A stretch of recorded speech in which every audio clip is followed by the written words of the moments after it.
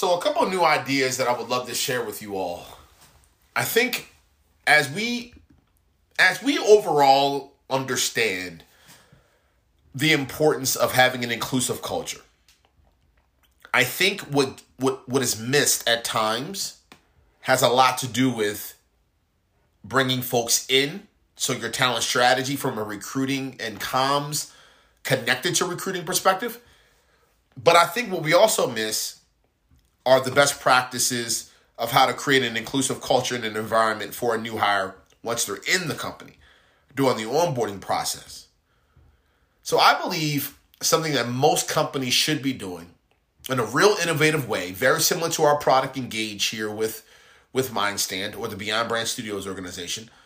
I think organizations need to be thinking more about your recruiting comms, your onboarding guides, the comms that are connected to your onboarding process, and some of the manager and supervisor user manuals that can be created once you have a new hire inside of the organization. Let me walk you through what I mean. Everyone knows our product Engage, as well as the company Beyond Brand, is designed designed to communicate to applicants authentically early in the process, after the screen call, after interview number 1, after interview number 2.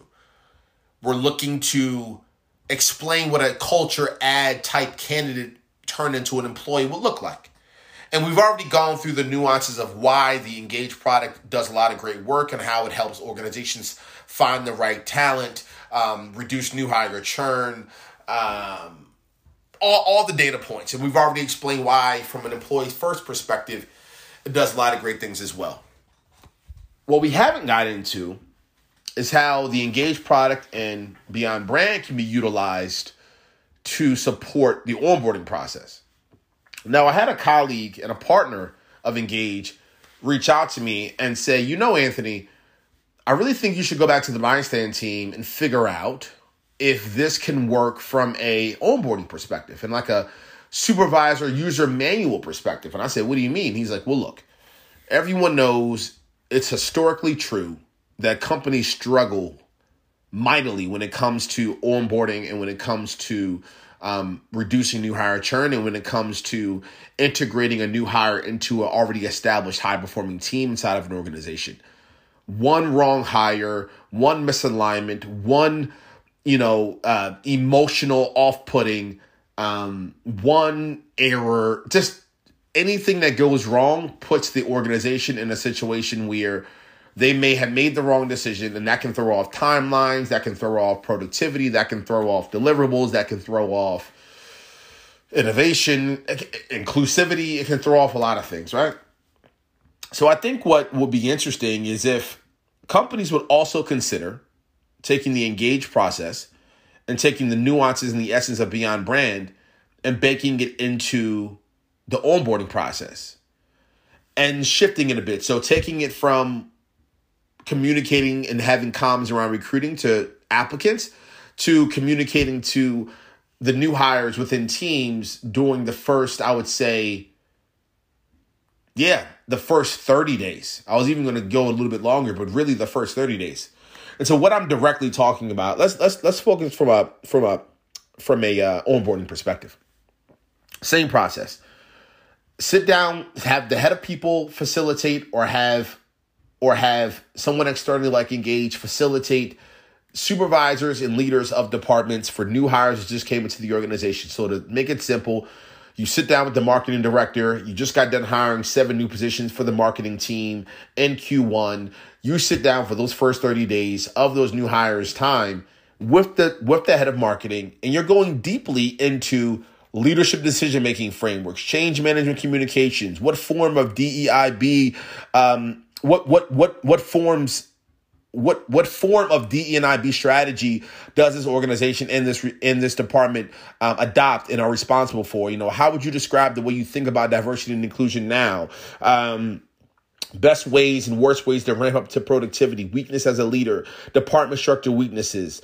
In the first 60 days, if this specific new hire were to present a process improvement plan, how would you react? How would they present that? If they have new ideas, how should they present that? If they want to reach out to you about problems or situations, what's the overall order of comms.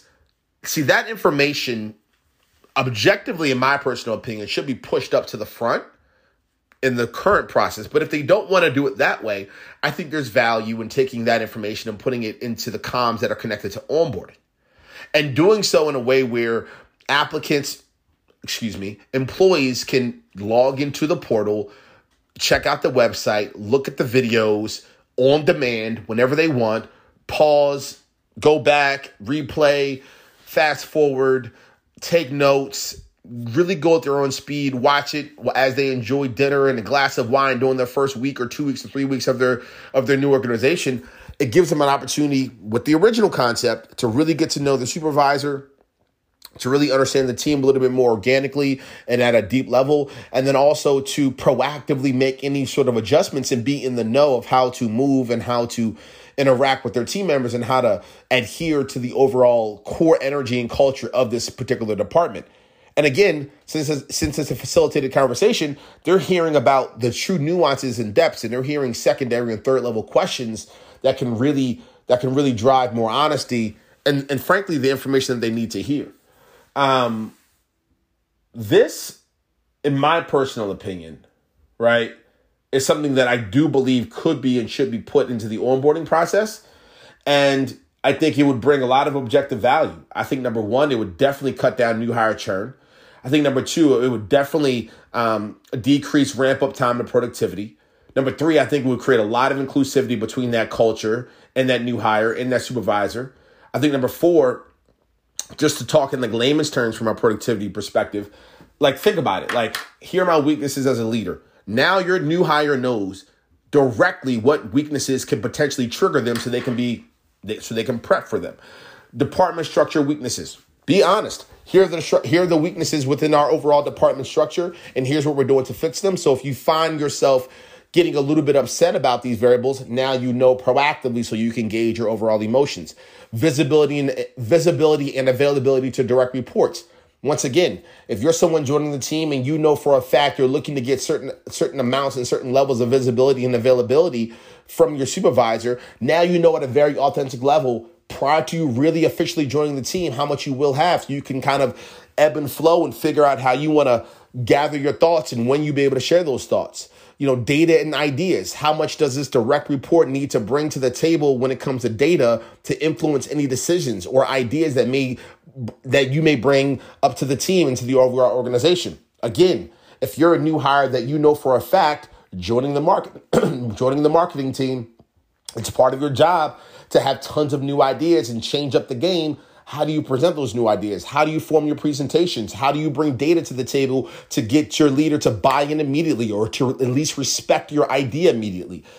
All of these variables should be pushed into the onboarding process, and all these variables can bring so much freaking value that I love. And companies will love this too, frankly. And then even as you think about your user manual as a leader, this is a user manual as well. So you could also create this video content that can be stored within any sort of portal that you want, any internal comms portal.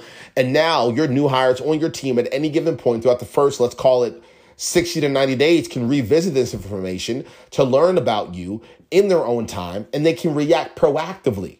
See, oh my gosh, this is amazing. The way that human psychology works today, it could happen in the dating world, in families, in sports teams, and organizational teams.